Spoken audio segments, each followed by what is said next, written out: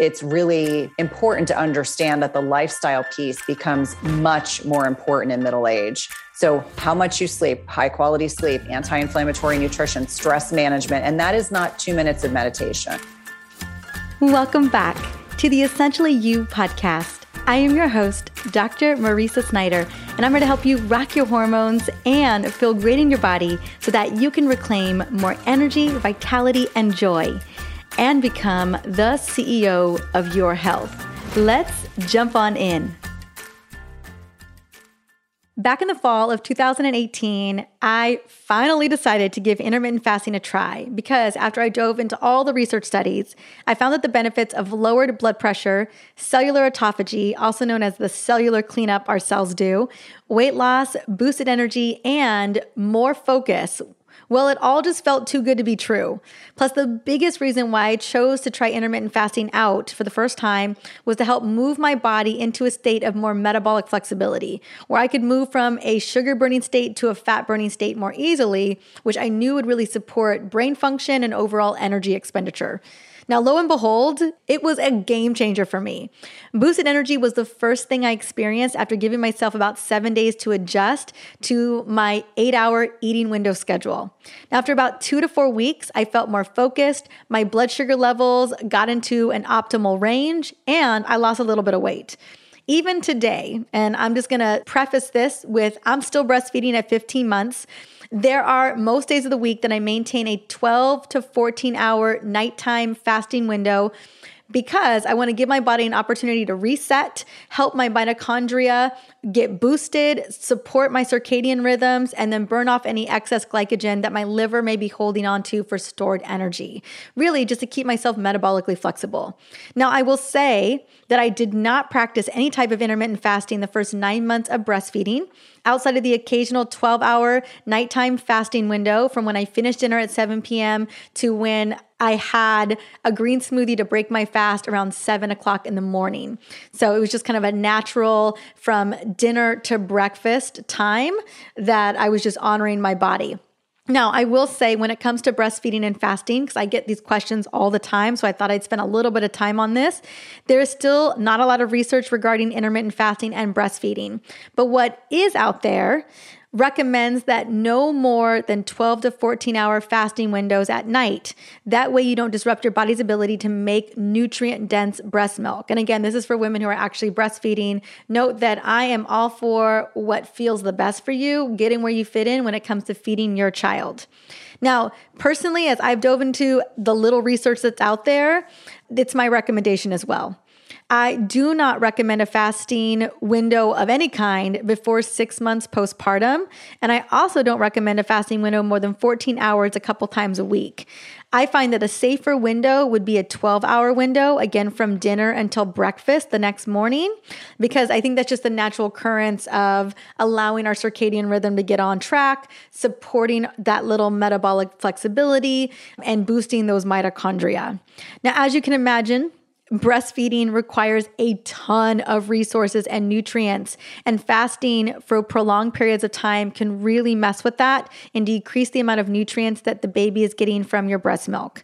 Another side note for my breastfeeding mamas out there is it's important to know that while breastfeeding, your body is going to reach a fasting state way faster than if you were not breastfeeding. And that's because breastfeeding uses up all the glycogen, fat, glucose, and other nutrients faster than anything out there in order to produce breast milk. Hence, it may only take 48 hours to reach a fasting state in the first months of breastfeeding. So just something to think about, right? Your body's already just burning and burning and burning through everything. There's just really no need to be fasting, especially when you're breastfeeding those first 6 to 9 months. Again, for me, just making sure my brain's working properly, everything's working properly. I usually stop eating dinner at 7 at the latest, and then I will have breakfast. I'll break my fast at 7 o'clock in the morning so that I get that little 12-hour window. And then, I make sure that I'm eating all the nutrient-dense foods and just loving up on my body with good hormone-loving foods throughout the whole day so that I'm never sacrificing those nutrients for Kingston.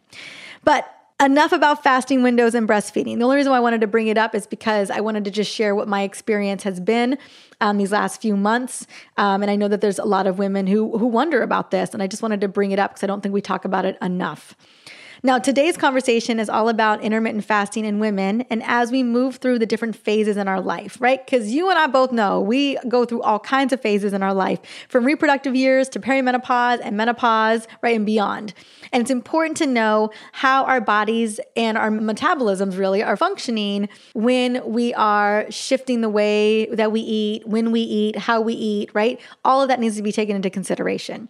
Because here's the deal, whether we like it or not, what worked for us in our 20s, it doesn't work for us in our mid-30s or our 40s, and especially in our 50s and beyond.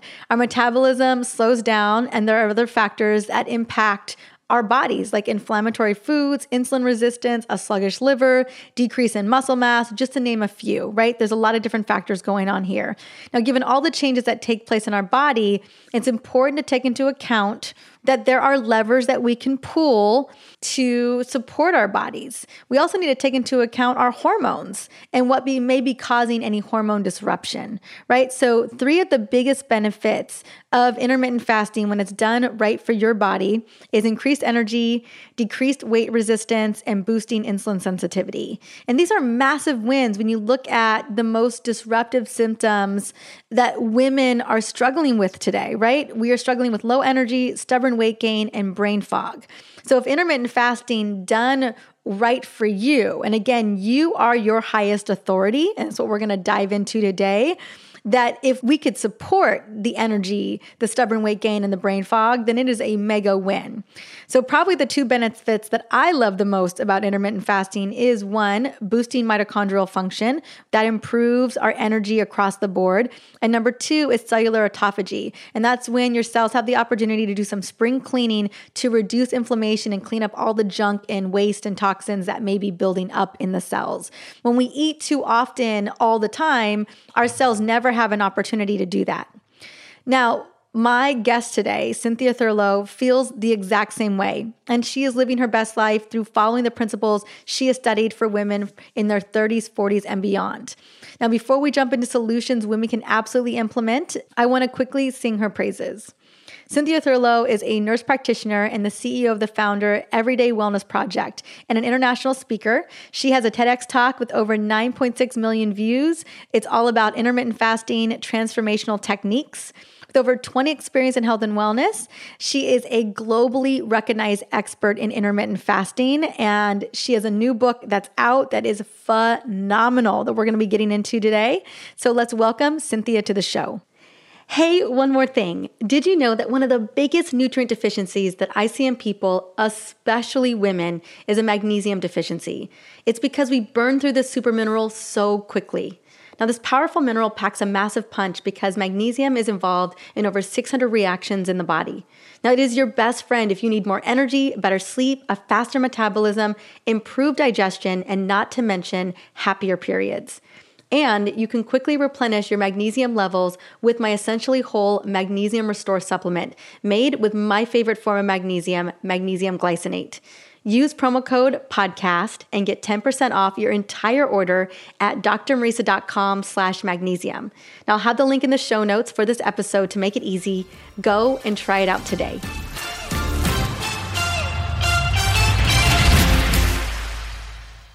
Welcome to the Essentially You podcast. Cynthia, honey, how are you doing today, girl? I'm doing great. I've been so looking forward to connecting with you today. Me too. Oh, I am so excited for our conversation today. I am ever the more excited about your book that I read cover to cover, girl. And I have it here, right here. Do you wanna hold it up yourself? So we both hold it up. As it's not even out yet when we're recording this, but when this goes live, it will be out. Intermittent Fasting Transformation. I love it. The IF45 plan. You know what? You speak to all of us. You speak to me. You speak to my community. You speak to women. You have got it dialed. Because what you and I both know is women are not small men. That's right. And, and that is what this book is about, is like, how can we make this work for us? And so we're going to be talking about intermittent fasting. I know a lot of people have been hearing a bit about it. Some people are trying it. Some people are trying to figure it out. Cynthia, honey, what was the impetus for you, for this becoming such a big purpose for you? I think really, the honest answer is, even though I'm a nurse practitioner, even though I have a great relationship with my mom, with my GYN, with my girlfriends, nothing prepared me for perimenopause, the 5 to 10 years preceding menopause. And I hit perimenopause like a wall. Like I was doing all the wrong things. I was exercising too hard. I was not getting enough sleep. I had a super stressful job working for a very large cardiology practice. My husband traveled a lot. I had 2 young kids. And I just got to a point where I literally was like, what is wrong with me? I was gaining weight. I couldn't sleep. I was exhausted all the time. I was developing food sensitivities. And so in many ways, I think fasting was a strategy that I was curious about. And I read a book by Jason Fung, and that gave me the courage to actually believe this was a real entity, that this was something that had some scientific backing. And obviously, a lot of people were getting great results from it. And within probably 3 to 5 days of starting the intermittent fast, I felt so much better. I had more mental clarity. I started to sleep better. I think a lot of women come to intermittent fasting out of a desire to change body composition or lose weight. And let's be clear, that was part of my curiosity about it. For sure. But we stay for all the other benefits. And so that's how that started. And unknowingly not realizing that me and my N of 1 would then trickle down to, I literally, this bled into the work I was doing with patients and clients, because at that point I already had a kind of like a solo gig on the side outside of my nurse practitioner job. And for me, I started seeing more and more connections, more and more things about different strategies I would use, different styles of fasting. What were the things that help women make it easier? And then the acknowledgement that, we have to fast differently. Like we feel on so many levels as women, we have to apologize for our biology. We have to apologize for our physiology. And I would actually encourage women to lean into it and to stop apologizing. And as you said, we are not many men, but we are wonderfully different than men, wonderfully and beautifully different than men. And if we lean into our physiology, it makes fasting a whole lot more accessible. And irrespective of where we are in life stage, like women that are still at peak fertile years versus perimenopause versus menopause, and not really looking at it as something that you just do temporarily. It's oftentimes something women can do throughout their lifetime. There are obviously specific times when they shouldn't. But for me, I feel like it's a tremendously powerful way for women to take back some control. There's so many things we can't control right now, but I feel like this is a strategy that women can use to their hormonal advantage. I love that so much. Let's talk a little bit about, for the most part, a lot of my community is after 35, and they're starting to feel the feelings of perimenopause, and things are shifting and changing. Definitely the weight is a concern, sleep is a concern, lack of energy is a concern. And a lot of times women are just like, how do I navigate? Like you said, a lot of perimenopause hits a lot of us like a brick wall. And when we're talking about intermittent fasting, I know, clearly our hormones are changing on the daily. Yep. They're definitely changing throughout the month. So I would love to break down so that, kind of the nitty gritty of what does it look like for women to intermittent fast when they are at peak fertile years, where their cycle is running like a fine-tuned machine. And then what does that look like as we kind of saunter into that transition of perimenopause? And then I would love to even look at menopause as well, where women really feel at times stuck. And so that's what I would love to kind of tackle in the beginning, just so, because I know so many of my listeners have daughters or are definitely in their early 30s, where we have women in our community that are of every age. I think it's really important for us to understand that ultimately, before the age of 35, when we're at peak fertile years, even if we are choosing not to have a child, our bodies are conditioned to really be very attuned to stress from the environment and internal stress, nutrition cues, et cetera. And so we're exquisitely sensitive to those cues. And so a lean peak fertile years woman may be able to fast for perhaps 1 or 2 days a week, or just do digestive rest, which is 12 hours of not eating, which could go from dinner to breakfast the following morning. And really leaning into the fact that the first 2 weeks of your menstrual cycle, if you have a 28-day, 30-day cycle, when estrogen is predominating. And so obviously I'm oversimplifying things. When estrogen predominates, we are in our superpower. We can push our workouts. We can push that fasting lever. We can allow for more hormetic stress, beneficial stress in the right amount.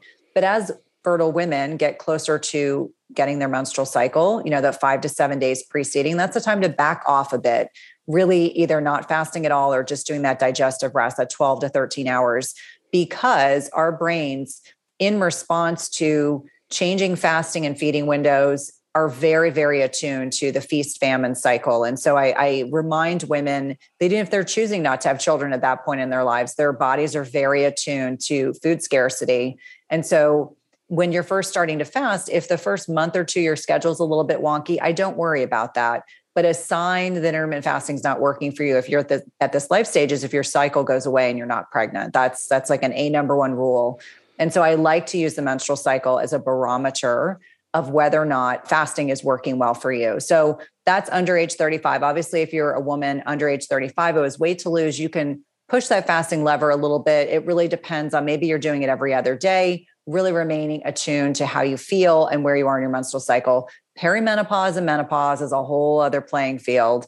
And this is a time, I always say it's the litmus test. If you're taking care of yourself, you're going to breeze through perimenopause. If you are not eating the right foods. If you were taking care of yourself before as well. Yeah, exactly. So I always say, like, what I did in my 20s and 30s was fine. But once I hit 40-ish, all of a sudden I couldn't exercise at the same intensity. That didn't mean that I wasn't working hard. I just couldn't do like CrossFit type exercises. It was too much, combined with not enough sleep, combined with, eating inflammatory foods. Like gluten and dairy were fine for me when I was younger, did not work for me in my 40s. And so I think it's really important to understand that the lifestyle piece becomes much more important in middle age. So how much you sleep, high quality sleep, anti-inflammatory nutrition, stress management, and that is not 2 minutes of meditation. That means you actually legitimately need to lean into that, the right types of exercise at the right time. So a perimenopausal woman may start experiencing sleep disturbances, may start experiencing heavier menstrual cycles. And a lot of this is a byproduct of our progesterone levels are starting to falter. Our eggs are as old as we are. So if you're 40, your eggs are 40 years old. And so not every month, even though you may get a cycle, you may not be ovulating every month. Your body is starting to your fertility is starting to unwind a bit.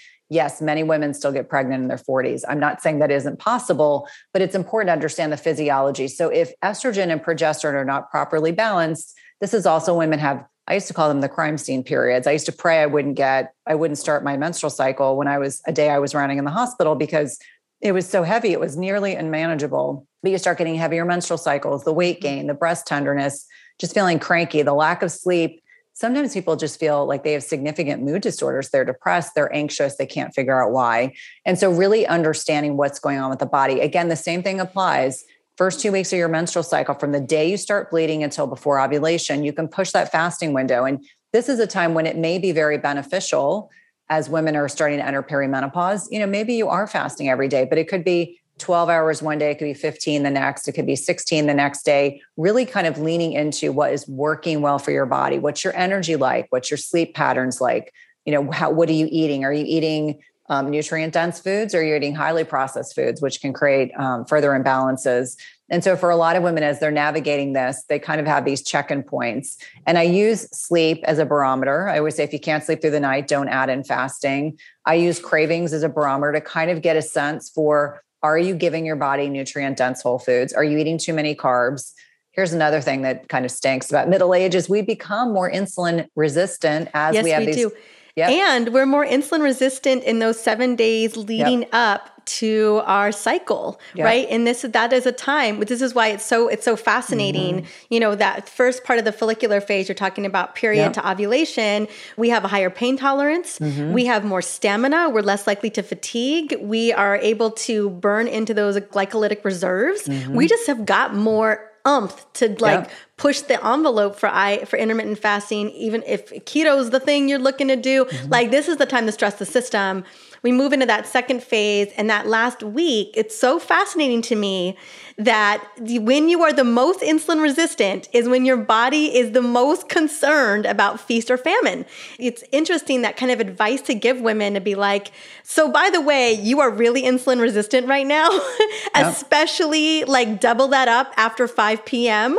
But your body's going to want you to eat carbs, and you're just going to have to be really mindful around the type of carbs that you're consuming in that 7 days, day 21 to 28, however you land on that. No, and I think it's helpful for women to understand, like, those PMS cravings are real. Yeah. But you have to kind of lean into it. Like, I'd rather you have sweet potato or some squash or some low glycemic berries than eating like chocolate cake and Absolutely. Well, and ice cream. Yes. That blood sugar roller coaster, especially that time of the month. Oh my goodness. In perimenopause, double it up. Yeah. You know? And I think for a lot of women, healthcare professionals are not talking about this phase. One time I had my yearly exam with my GYN, was the same day my menstrual cycle had started. And I remember telling her my cycle's really heavy. And so before she could say anything else, she said, I can help you. The options were synthetic hormones, an ablation, an IUD, or, if you just want to get rid of this entirely, we'll just take your uterus out. And I was like, no, no, no, and no. Oh my God. And thinking about how many women I'm sure we both interact with on social media or in programs that we run, that have been on IUDs, or they had an ablation and then they have no idea where they are in perimenopause or menopause for that matter. Or put on the pill. Right. And then at 56, they're still on it. And they're just like, I'm not supposed to be on it anymore? I'm like, or they don't know they're even in menopause. Yep. And I'm like, oh, you've been in menopause. You're just having pill bleeds. Yeah, exactly. And so we don't educate women about their bodies. No. We don't educate women about what to expect in perimenopause and menopause. In fact, I've had to have arguments with people that are reaching out to me for press opportunities. There's no postmenopause. It's either you're perimenopausal, peak cycling, or you're menopause. Menopause is its own entity. It's not postmenopause. It's 12 months without a menstrual cycle. So even the lay public is not clear on what these times are in a woman's life. And I think on a lot of levels, like, perimenopause can be a wonderful time for a lot of women. I always say, if you are part of the minority now and you are insulin sensitive, metabolically flexible, you may not even get a lot of perimenopausal symptoms. Nope. Which I think is a beautiful thing. And I jokingly always say, I just want to take a moment, Cynthia, and celebrate you real quick, because there are so few people that understand that perimenopause in how it plays out for you is metabolically driven. It's always on the sex hormones, progesterone and estrogen, and not to say that they're not playing a big role, and they're having a big role in our metabolic health as well, and our metabolic flexibility. And I feel naturally these are meant to decline to some degree. I mean, they definitely are declining. You don't get that just is going to happen to you. That's just how it's going to go. But that decline was never supposed to be a Mack truck moment as much. I find that where those hormones really mess with us is when we don't have that metabolic flexibility. We don't have the insulin sensitivity. And what we know to be true is that only 12% of the population have good metabolic function to begin with. Yep. You put that against women in perimenopause, and that percentage is even lower. Yeah. I can say personally, I never experienced a hot flash per se. I would say, like, I had a spark. I got a sensation of what it must be like. I think 2018 was the first time that happened. And I said to my husband, like, I've had patients tell me for years what a hot flash is like. So I think that I was getting like a mini hot flash. And I would get them if I was in too hot of an environment. It wasn't even necessarily blood sugar related.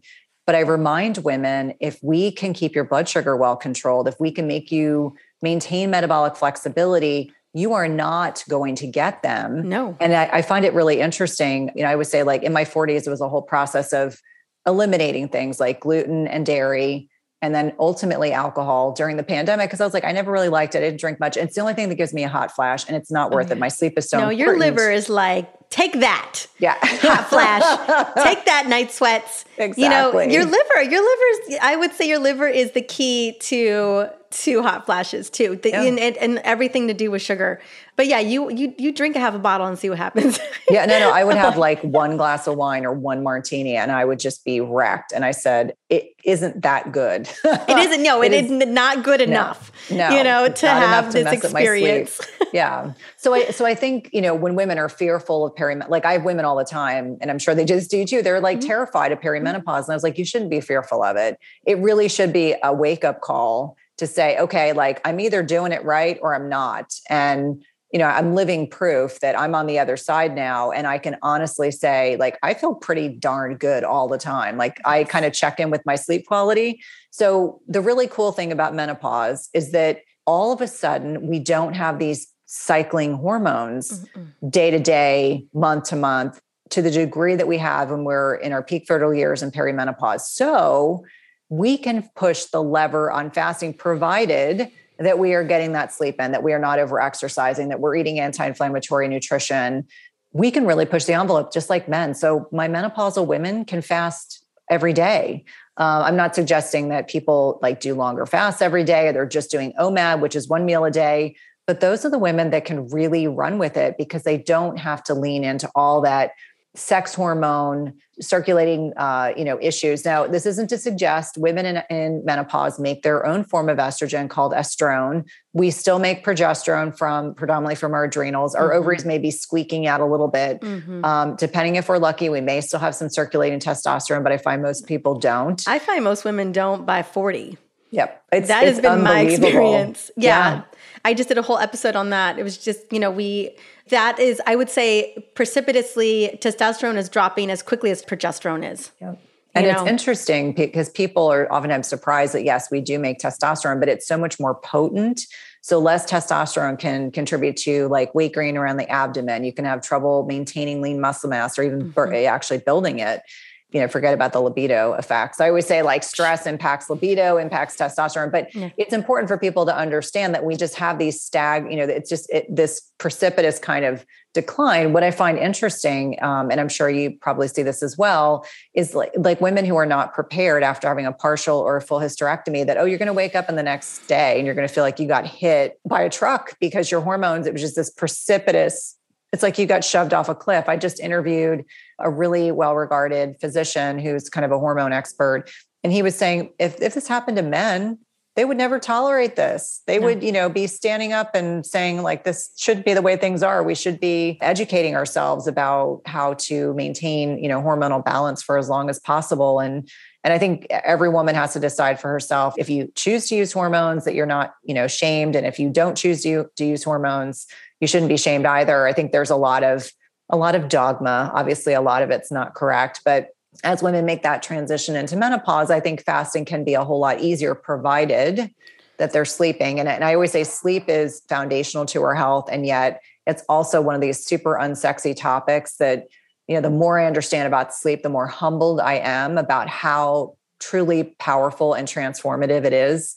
My mom was with me for about a week and we were tinkering with her melatonin and some other things. And it's really interesting how much like my generation, obviously your generation, we're helping change the narrative so that women have different experiences in middle age. They don't have to bareback it or just rough it out. Like my mom was saying, the Women's Health Initiative came out in 2002 and like everyone she knew got taken off their hormone replacement therapy. And so, I think as we learn more about what works for people, what doesn't work, just understanding that there are options, that there's no one size fits all. No. So for some people that may be the right decision, for others, it may not be. And that's okay. I always say there's no judgment. No. It's just understanding that there are options and figuring out what works best for you. I'm all for pulling all the levers.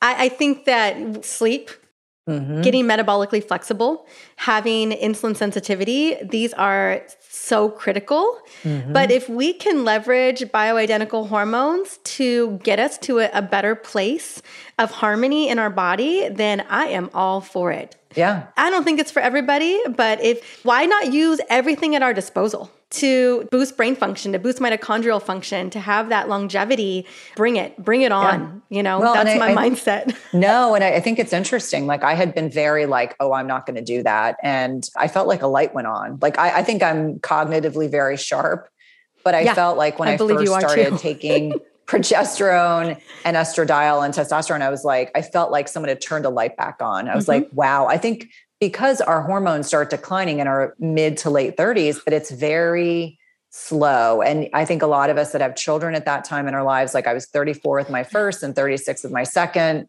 I just assumed it was because I had little kids. Like I always just wrote, I'm tired because I have little kids. I'm tired because I have a demanding job. Well, it was that too. It was a combination. And then how do you it's probably the last thing at the back of your mind is you and the things that you got to do for you. Totally. You're chasing boys around. Yeah. Exactly. And I think for anyone who's listening, it's just entertaining the possibility that there are options, figuring out for yourself your N of one, what works for you, what doesn't work for you. I'm not someone who likes anyone to be fear-mongered. And that's a source of endless frustration for me because I certainly, even as a clinician, I got bad information. I think about, there's this one size fits all philosophy. And I'm like, listen, we are all individuals. I have some women in my practice who do beautifully with transdermal, skin absorbed options. I have other women that do horribly with those things and they need other options. And so I always think about, like, as you said, brain health. Like I read a book last year called The XX Brain that scared the crap out of me. I was like, we really need to be talking about the physiology of these sex hormones and how they impact cognition, because I don't know about y'all, but I want to be sharp as a tack till I go out. I definitely want to be one of these people who remains insulin sensitive, metabolically flexible, as healthy mitochondria as they can be. And one of many ways to do that is to really focus in on fasting as a strategy, even if you don't even think about the hormones, even if that's not the right piece for you. I would say my progesterone is critically integrative in my sleep quality. It's and so everything. I joke about it. I remember before the baby, and people talk about mom brain, and I was like, whatever. Like before the baby, I could do 10 interviews in a day, different topics, different whatever, and I could fire on all cylinders. 39, 30, 40 years old, and had Kingston, and my brain, it wasn't even during the pregnancy. It was after the baby was born. It's like someone just took my brain out of my head, like jumbled it up really good and tried to shove it back in there. And I had never known, I had the worst word recall. Like it was just gone. And I was just praying and hoping that I would never be on an interview where I was in the middle of a sentence and all of a sudden the word that I wanted just poof, just disappeared into the ethers. And I feel like right now I am finally barely coming out of that because we co-sleep with Kingston, and I can't tell you how many times I breastfed. I don't even know how many snacks we had last night. It was, my husband was like, was he up a lot? I'm like, what do you even know about that? You were barely disturbed by it. And it's more the lack of sleep. And finally hormones coming back online. But I was thinking to myself, like, if this is just a taste of what could happen to me in like a decade or so, I was, just really reminded me of how critical hormones are to our ability to function neurologically, in terms of memory, word recall, alertness, focus, all of it. And so, I'm so glad we're having this conversation around even what is hormone, what do taking hormones look like later on, just for the neurological benefit. But again, every woman is different. I super love that is such a mindset for you. The other thing I just wanted to mention is that I'm really glad that we're having the conversation around perimenopause it can be such a really great journey. Just knowing that whether you like it or not, your body's going to change. Yeah. And you just got to decide you're going to get on the train and pivot with your body. Yeah. And I think on so many levels, and I mean, I'm certainly not perfect. I mean, I have days where I'm like, what in the hell is going on with my neck? Or where did my knees go? What's going on? Because I had a big birthday last year, but overall, I'm really grateful for the fact that you look great. Thank you. Let's just call it out. You are obviously doing the work of what you are doing what you preach. Yeah, no, thank you. But I think for each one of us, between like filtered images on social media or just nonsense we see online, unattainable, unrealistic expectations for what women are supposed to look like at any particular stage of life, whether it's postpartum, whether it's when you're a hot MILF and you're 40 or you're 50 or 60 or whatever. It's just the acknowledgement that we are going to change, but that's not necessarily a bad thing. Like, I'm so grateful that I'm at a point in my life where wisdom wise, like, I'm very self-assured. I know where I'm going. Of course I have bad days. I mean, everyone does, but overall, I mean, I can think of maybe in the last 10 years, maybe 1 or 2 days where I had a little bit of like a mental like blip. And so it was clearly instrumental in one of those, I'm definitely on the train for hormone replacement therapy because I was in between like transitioning from, I was working with one doctor, transitioned to another. And so I had to come off what I was on, my estrogen and my testosterone. And you can imagine, like, my body had been slowly petering off the estrogen and testosterone. And then I went back on. So it's like my body went back up and then I stopped and then it came crashing down. And I remember, this is kind of funny. I was heading to a mastermind event. I got on the plane. I got in the wrong seat, not once, but twice. I then got to my hotel and I got off on the wrong floor, not once, but twice. And so it scared the bejeebers out of me because that's so not me. And I remember I went back to my room and reached out to one of my, friends in the group and just said, clearly my brain needs estrogen because this is clearly an estrogen driven issue. But I think for everyone that's listening, the acknowledgement that if you're taking hormones, you may have to kind of ebb and flow, like finding the right amount, finding the right route, finding the right doctor or provider to work with that can help honor you and your goals. Because I think that's so much of it is, if anyone wants you to do one size fits all, run, literally run for the hills. And I've come to find there are obviously excellent male providers. I'm by no means knocking guys. I know I'm the only female in my whole house. However, when it comes to these kinds of issues, I find that women sometimes really understand, like either they've been through it or they're seeing a lot of their patients go through it. And so they have a natural kind of inclination to want to be able to honor, not only your objectives, but also their own. So really spend time, talking to your provider about what your goals are, what you want to do, and asking or ensuring that they're going to be able to honor what it is that you're asking for. Mm-hmm. I mean, I'm on that train. I only have an all woman healing entourage. Women understand women. Yep. And again, not to knock that men haven't done their research and their studying, but we're different. There's a deep knowing, it's just like once you've given birth to a baby, you get it. Once you become a mama, you get it. You know what I'm saying? But as a woman, you get it. So I definitely shout out to all the women doctors out there and practitioners and coaches, who really get it. I shout that out. And I agree in terms of, just figuring out what the right thing is for you. And I think that the same thing falls in with intermittent fasting of like, what does that look like? Yeah. We do know a lot about how we can leverage intermittent fasting according to the barometer, the fifth vital sign, our menstrual cycle. But then also you got to just listen to your body and see how your body responds. And that's going to be always key. But I think that's why I always tell people, track your cycle. Because you'll know more. I feel like once I started tracking my cycle, I just became more attuned to what my body was telling me. Because like your mama, like as she said, gritting through it, pushing through it, that was just how I operated. I totally went against everything my body was saying, those 7 days leading up to my period. I'd always wonder why it was so much harder to do the thing that I normally would do, a week prior, 2 weeks prior.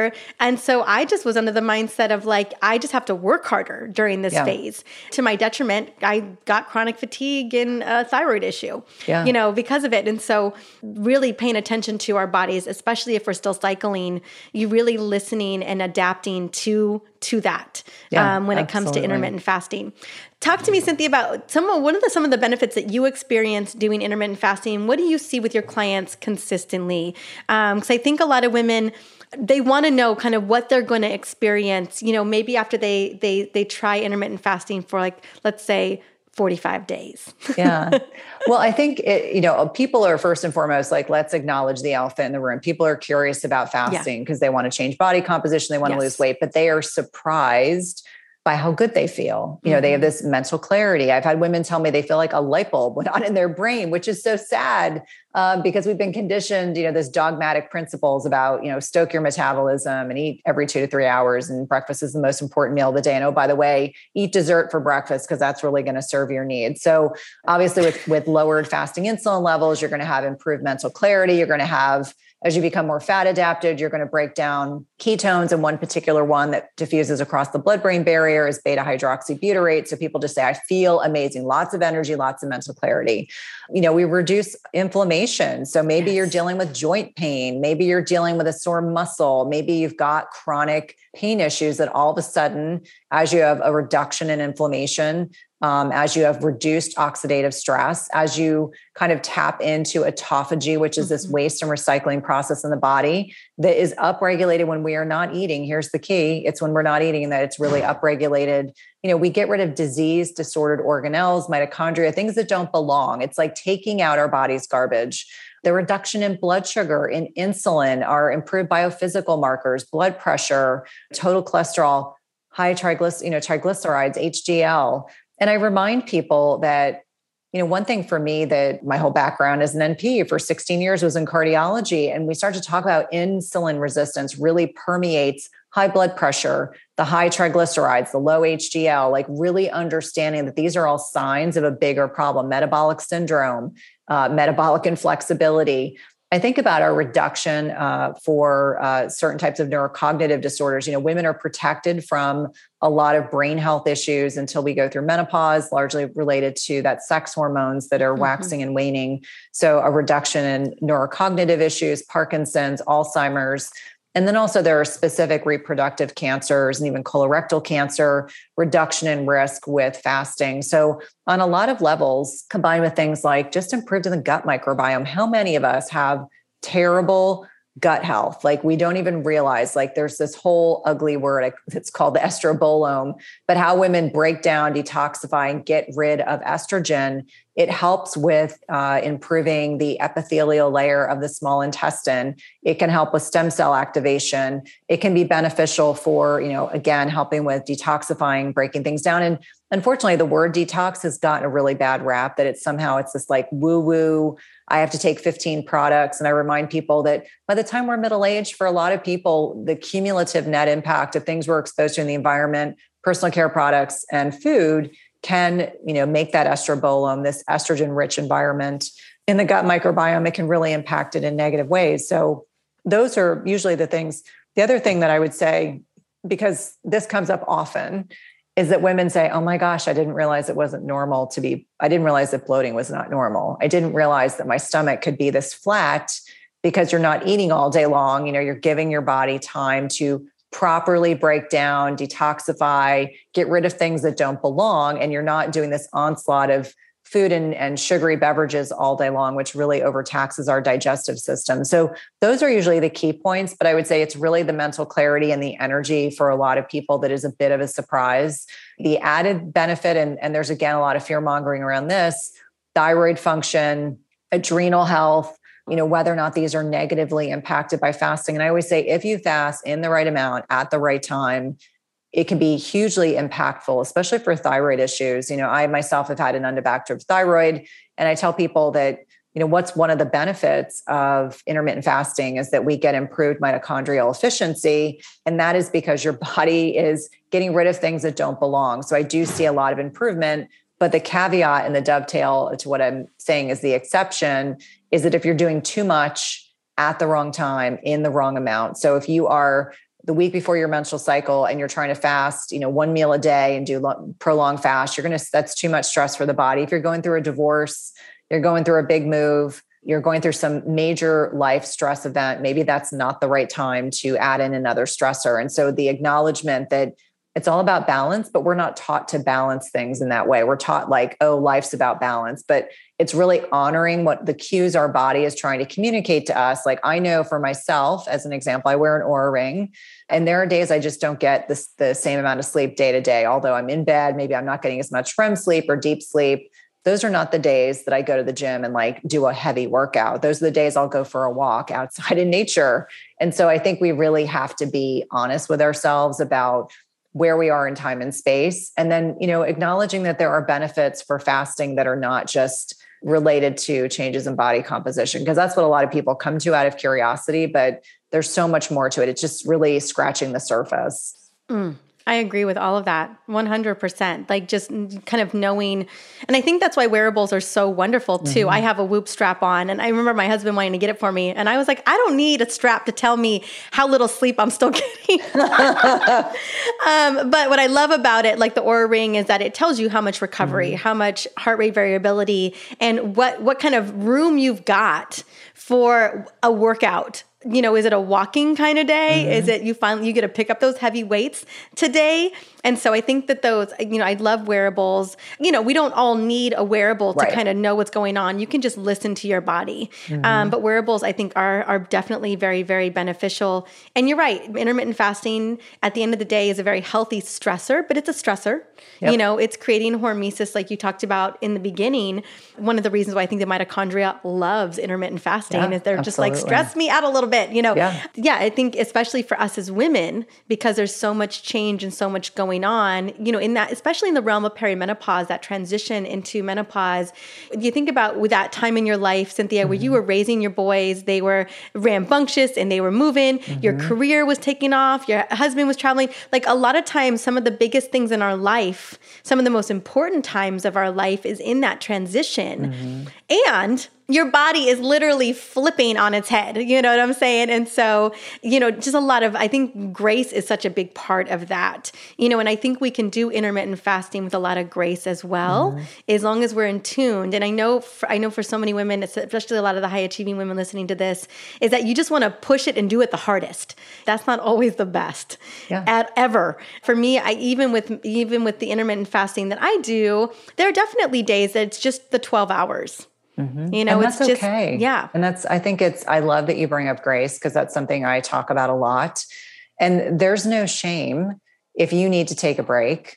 There's no shame if you decide it's not working for you. And I do have women who will reach out to me that'll say, like, every time I try to fast, I don't feel good, or I really, really struggle. And I just say, well, take a break. You don't have to force it. And unfortunately, we've been conditioned, especially as you mentioned, high achieving women. We just have to try harder. We just have to push harder. We have to push through it. And that used to be my mentality. I was actually saying to my mom, who used to be a CIO of a huge medical system before she retired, I was like, I don't know how you worked for years and years and years, sleeping on 3 to 4 hours a night of sleep, because I will put myself to bed. Like my family knows, if I've had a really stressful day, I'll just go to bed early. So the work will always be there. And that's what I think a lot of people need to hear.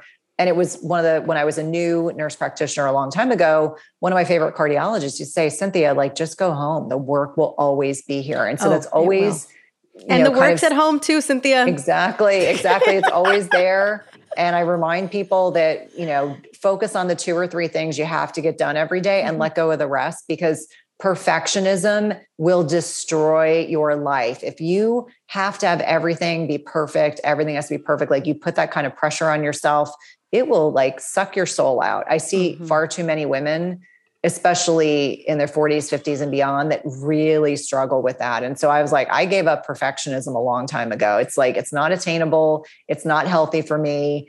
Good is just as good as, getting it done.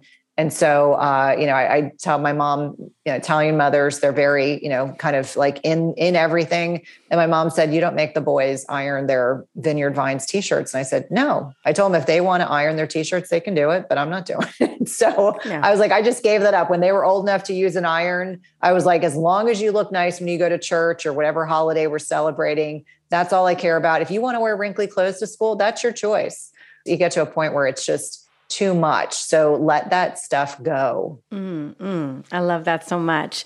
Well, I'm so excited. I know that the benefits for intermittent fasting are so great. I love that we touched upon menopause, where we are more physiologically kind of like men at that point in our life, right? That we can definitely kind of push intermittent fasting a little bit harder in that particular phase. And I think a lot of women who've come onto the other side and are in menopause are like, whoa, gosh, the roller coaster was perimenopause. Why didn't anyone tell me that that was going to be the roller coaster? Why does everyone keep telling me that it's menopause? No, menopause where things ease up. Yeah, dialing in, figuring out what the right things are for you in menopause. But it's great if you need bioidenticals. What does that look like for you? But this is a lot of my audience as well, is like, this is where you can actually put the pedal to the metal when it comes to IF and kind of figure out that sweet spot for you in menopause. And there's a lot of where women are struggling with the weight piece. They're struggling with a lot of those other pieces where this could really be beneficial. And what I love so much about the book, because as I mentioned, I read it all the way through, girl, is I love a good plan. I love a good plan. I love good recipes. I love what you've done with all of this. And we actually made one of your recipes this week. Oh, yay. It was the salmon one. Yum. Because oh my God, I love salmon so much. One of my favorite fish. And I'm obsessed with broccoli. My little baby eats broccoli too. So we did the sheet pan salmon with broccoli and the lemon pepper butter. Oh, so yummy. And Yay. So, because I was like, oh, we need to do that. Like that was such a great reminder. But it's the plan. You make it feel so simple. You make it feel like it's so much grace. You can tell that is a big part of your mission is the grace of it all. If anyone listening, if you've been thinking about it and you've been looking for just the right blueprint, the right plan that felt aligned with you and how your body works, that gives you that grace, that really dives into how to make it work for you. This is the book. This is the book I want to get your hands on. And so, Cynthia, honey, where do you want us to go to not only get the book, but to get all the goodies, goodies that you've got, that you have put together to just really make this so easy for us? Yeah, I would say probably the best place to start is my website. So www.cynthiathurlow.com. And it gives you the opportunity. You can choose the vendor if you want to Amazon, Barnes & Noble, Target, or your local bookstore. And I do encourage people to give your business to your local bookstore if you still have one around, because they really have struggled the last 2 years. And there you will find lots of amazing resources. What I love is that one of the book bonuses, one of my favorites, is that the woman who wrote the recipes for the book, Beth Lipton, who I think is absolutely brilliant and so aligned with my kind of gluten, dairy-free philosophy for women overall, she supplied additional recipes that are part of, the book bonus. And so you get that, as well as, there's a webinar that we're actually doing tonight. And then there are other bonuses that will be available to your listeners. But I'm really excited. And this has been such a passion project. Anyone that knows me knows that anything I do is really with service and intention, that this is a book that's so needed. We can't fast like men and we shouldn't have to apologize for it. Let's lean into our physiology and feel inspired and empowered to live our best lives and not feel confused. It's interesting. I'm the kind of person that I genuinely do interact on social media. It's not just my team. And some of the feedback that we were getting from other podcasts that I participated in, women just felt like really validated and heard. They're like, wow, like no one has talked about fasting in this way and is allowing me to see it from a whole different perspective. So I get to join other colleagues that are doing great work in this space. And I'm so grateful for the opportunity to connect with you and your listeners. I just want to say thank you so much for coming on, and so excited for the release of this book. By the time this goes out, it will be available. So we'll steer everyone in that direction. And yeah, you guys said it's such a great, complete manual for leveraging our greatest asset. And that's our cycle. And then what that looks as we enter every single phase. And I think it's our superpower. Yeah, you know absolutely. What I'm saying?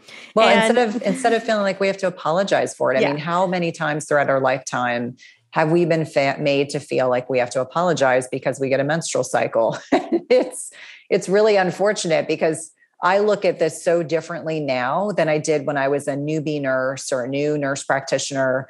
And I'm like, gosh, there's information in this book I wish I had in my 20s and 30s. I think it would have made a huge difference. It certainly would have made a hell of a difference in perimenopause. So on a lot of levels, I think that this book will resonate with women, whatever life stage they're in. I agree. Wait, Cynthia, honey, I have some quick fire questions that I keep forgetting about. My audience is probably like, sometimes she does them and sometimes she doesn't. What is up with that? So do you mind if we do them real quick? Sure, absolutely. Okay, so let's, the first one is, what is one thing you are deeply grateful for right now? I feel a lot of love and connection from people throughout my lifetime. So not just my childhood best friends, my family, college, post-college, graduate school, my entrepreneurial friends. I just feel deeply indebted and grateful for the love and support I feel right now. I love that. Oh, well, you got our support over here, girl. So proud of you and this incredible masterpiece of a book that you've written. What was something you've done that made you feel extremely happy in the last week? Oh, goodness. It's funny. I went to a really hot yoga class. And for anyone that knows me, yoga is something I need to do, but it requires me to put forth a lot of effort because it's not my natural inclination to gear down. And so I found a yoga studio that has really hot yoga, but it's yin. And so for me to quiet my mind and sit in a hot yoga class, it makes me feel like a badass. Like I feel so good when I leave. And then I'm actually so focused on how much I'm sweating that I don't think about how hot I am. I mean, it's really an interesting dichotomy. So I would say it's definitely the yoga because it's what I need to do for me. I love that. I have the same relationship with yoga. I'm like, I could do a strength training class in 30 minutes. That would feel more better for me. And I'm like, girl, you need yoga, be honest. Exactly. I love that. What's one thing about you that surprises people? Oh, I think people are surprised to know I'm an introvert. Like I am really an introvert. Like I could be alone in a room. Yeah. Alone in a room with a book and be totally happy. And so for me, during like a book launch, as you can imagine, it's like finding balance during my day. So it's creating little rituals for me to kind of go back into my introverted self and then be ready to, appear to be an extrovert. I always say like I'm an introverted extrovert. I have this sense of like my public persona where people assume I'm an extrovert. I'm not. I'm actually very much an introvert. You just know how to turn it on. Yes, exactly. I work it to my advantage. What is a book or a film that you had recently consumed that had a big impact on you and why? I would say two. I recently read Breath by James Nestor for the second time prior to interviewing him for the podcast. And I got more out of it the second time than I did on the first. And what really kind of blew my mind. And remember, like my whole background is critical care, cardiology, ER medicine, how simple breathing can be, but yet we make it so difficult. We really make it so difficult. The other book that I read most recently that really made a huge impression on me was Drop Acid. So Perlmutter's book, which I read before I interviewed him. And everything I knew about uric acid got blown out of the water. So it completely blew my mind from a kind of physiology perspective, like looking at uric acid as a metabolic health marker. That's really the big takeaway. So if you want to be metabolically flexible, knowing what your numbers are. And I don't read a lot of fiction. So admittedly, I'm reading a lot of books for my business or in my business or interviewing people. But those two in particular really stood out. Like they just completely flipped everything I knew, flipped it around. And that's the best way to be, like being a lifelong learner and just saying like, wow, like what I learned before doesn't hold up in light of what I'm reading here. Those are two. I read those as well. They're phenomenal. I totally recommend them. And then the last question, this is what actually prompted me to remember, because you had said something and I was like, oh, knowing what you know now, what advice would you give your 18-year-old self? Oh God, I would have said, stop putting so much pressure on yourself. I think I was I was unusual. This probably won't surprise you, but I was unusual that at 18, I was very clear about my path. Like, I'm going to go to college for this. I'm going to go to law school. This is the kind of law I'm going to practice. I would have just allowed myself to experience more and not be so rigid. Like I was definitely very tunnel vision. These are the classes I need to take to make my application enticing for a law school. And it then took me not going to law school, taking a couple of years out of college to go back and take pre-med classes. And I think if I had allowed myself the ability to be less rigid, I probably would have figured that all out sooner, but it all makes sense now. So I would say stress, just enjoy being 18 years old and having no responsibility and stop being so rigid. That's probably what I would tell myself. Yeah, that was my big aha moment as well. Well, thank you. We did it. Thank you so much for coming on. And I'm super excited for you. Congratulations again. Thank you so much. Let me tell you, I am the first to witness that frustration when our bodies are changing and we weren't given a plan to adapt to those changes. I hear this all the time. What worked for me 3 years ago isn't working today. Gosh, what worked for me 6 months ago isn't working today, right? And that's why it's so critical to listen to our bodies and to pivot when something isn't working for us anymore.